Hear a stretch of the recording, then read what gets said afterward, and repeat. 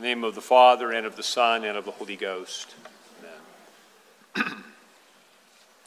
The story of the miraculous catch of fish in today's gospel follows a New Testament pattern.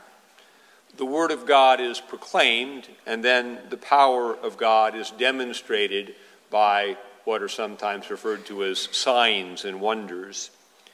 The activity of the Spirit bears witness to the truth of God's Word. In the gospel, Jesus taught the Word. Then he demonstrated God's power in the catch of fish. The miracle required faith and obedience from Peter. Peter and his partners had fished all night. They had cleansed the nets and they were ready to rest. If you've ever worked a hard day of labor, put away all the tools and cleaned the job site, the last thing you want to hear from the boss is the command, hey, pull it all out again, let's go back to work. There was probably, therefore, some irritation in Peter's voice. Master, we've worked all night and caught nothing, but you're the boss. One suspects there was also something about faith in the teaching that Jesus had just given.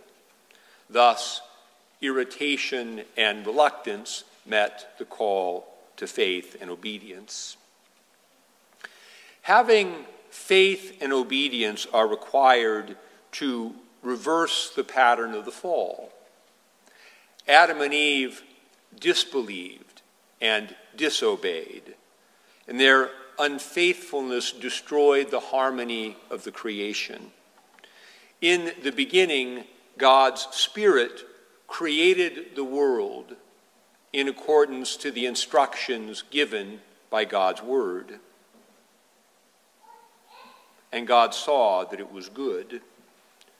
Adam and Eve were the first creatures to hear God's Word and say, no, we won't do that. The result was not good. The beauty and order of the creation regressed into ugliness and chaos. The new creation reverses this pattern.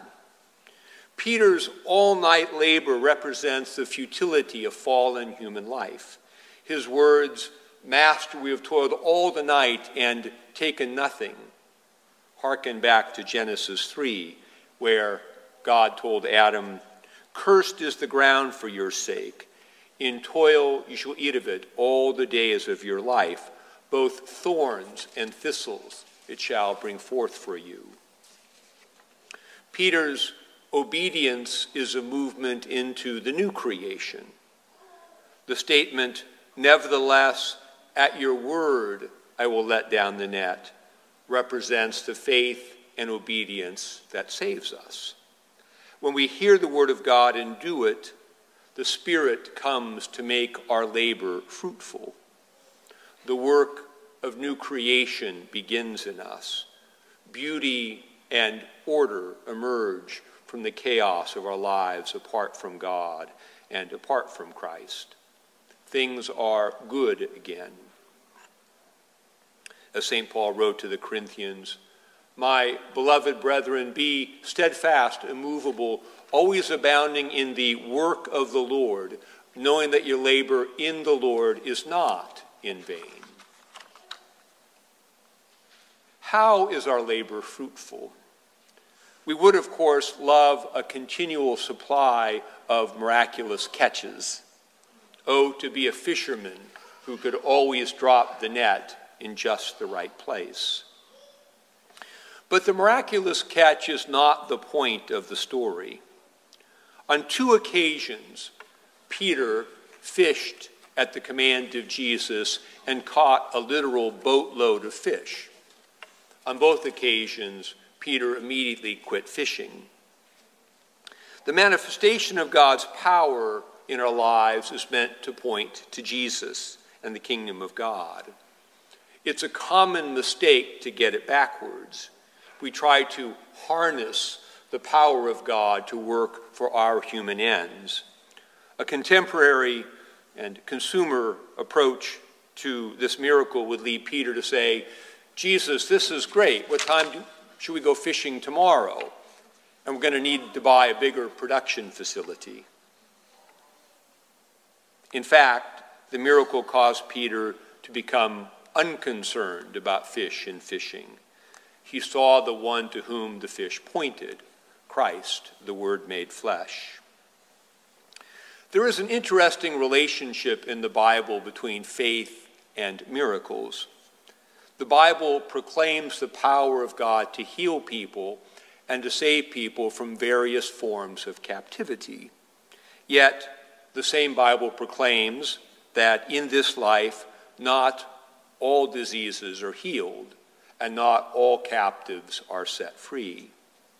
Peter witnessed 2 miraculous catches and performed many miracles, but he was also told that his enduring faith would cause him to be taken to a place where he did not want to go and from which he would not be released. St. Paul saw Jesus on the Damascus road. He performed signs and wonders in his ministry. Yet St. Paul also received a thorn in the flesh to humble him, an affliction that God would not take away, though St. Paul prayed for him to take it away. And both Peter and Paul died as martyrs.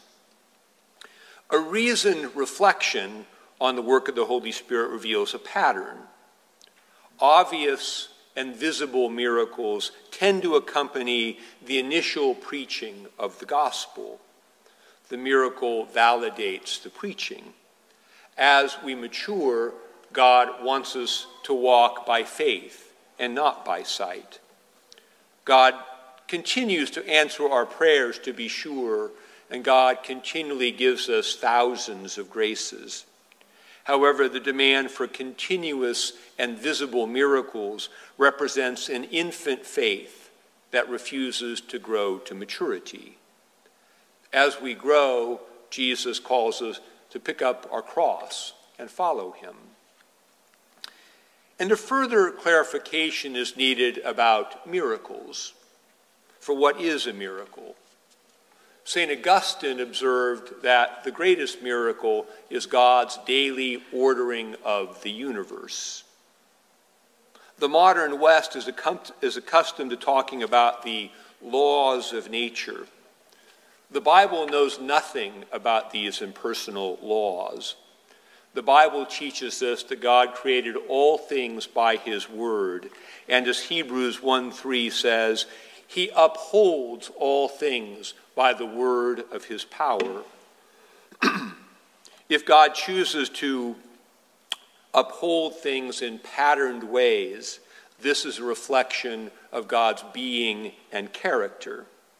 If God wants to intervene, to shorten a day, part a sea, calm the waves, give pointers on fishing, make wine, remove a disease, or raise the dead, that is his prerogative always.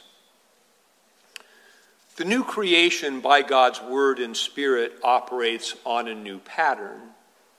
The old creation is epitomized by disordered desire, futile labor, and death. The new creation is epitomized by faith, purified desire, fruitful labor, and life. As St. John writes, the world is passing away and the lust of it, but he who does the will of God abides forever. The greatest miracle in human history is the resurrection of Jesus Christ. It is a miracle, but it is also, or can also be understood as a kind of natural process. When God, who cannot die, encountered death, death was necessarily and naturally conquered. We participate in this great miracle through baptism and faith. The greatest manifestation of God's power in our lives is not physical healing or miraculous provision, though we praise God for these things. The greatest miracle is continually taking place within us. Eternal life is growing within us. It will come to its full flower on the day of resurrection. As 1 Corinthians says, the trumpet will sound, and the dead will be raised incorruptible, and we shall be changed. God's power is revealed in the way that God gradually and continually is changing us into the image of Christ. As 2 Corinthians says, therefore we do not lose heart. Even though our outward man is perishing, yet our inward man is being renewed day by day. The great miracle of our lives is the way that God uses every circumstance of life, even the bad things, to further our growth in faith and holiness. As Romans says, all things work together for good, for those who love God and are the called according to his purpose. No matter what happens in this world, God's work will continue in us until that day. That is the great miracle that demonstrates God's power in our lives. We take up our cross and follow Jesus because we are traveling to the resurrection. Cross-bearing is not about suffering. Cross-bearing is about the miracle of new creation that is taking place within us. Our role in that miracle is to continually respond to God's word with faith and obedience, especially when we are tired and irritated by the demands of God's word. Master, we have toiled all night and taken nothing. Nevertheless, at your word, I will let down the net. In the name of the Father, and of the Son, and of the Holy Ghost.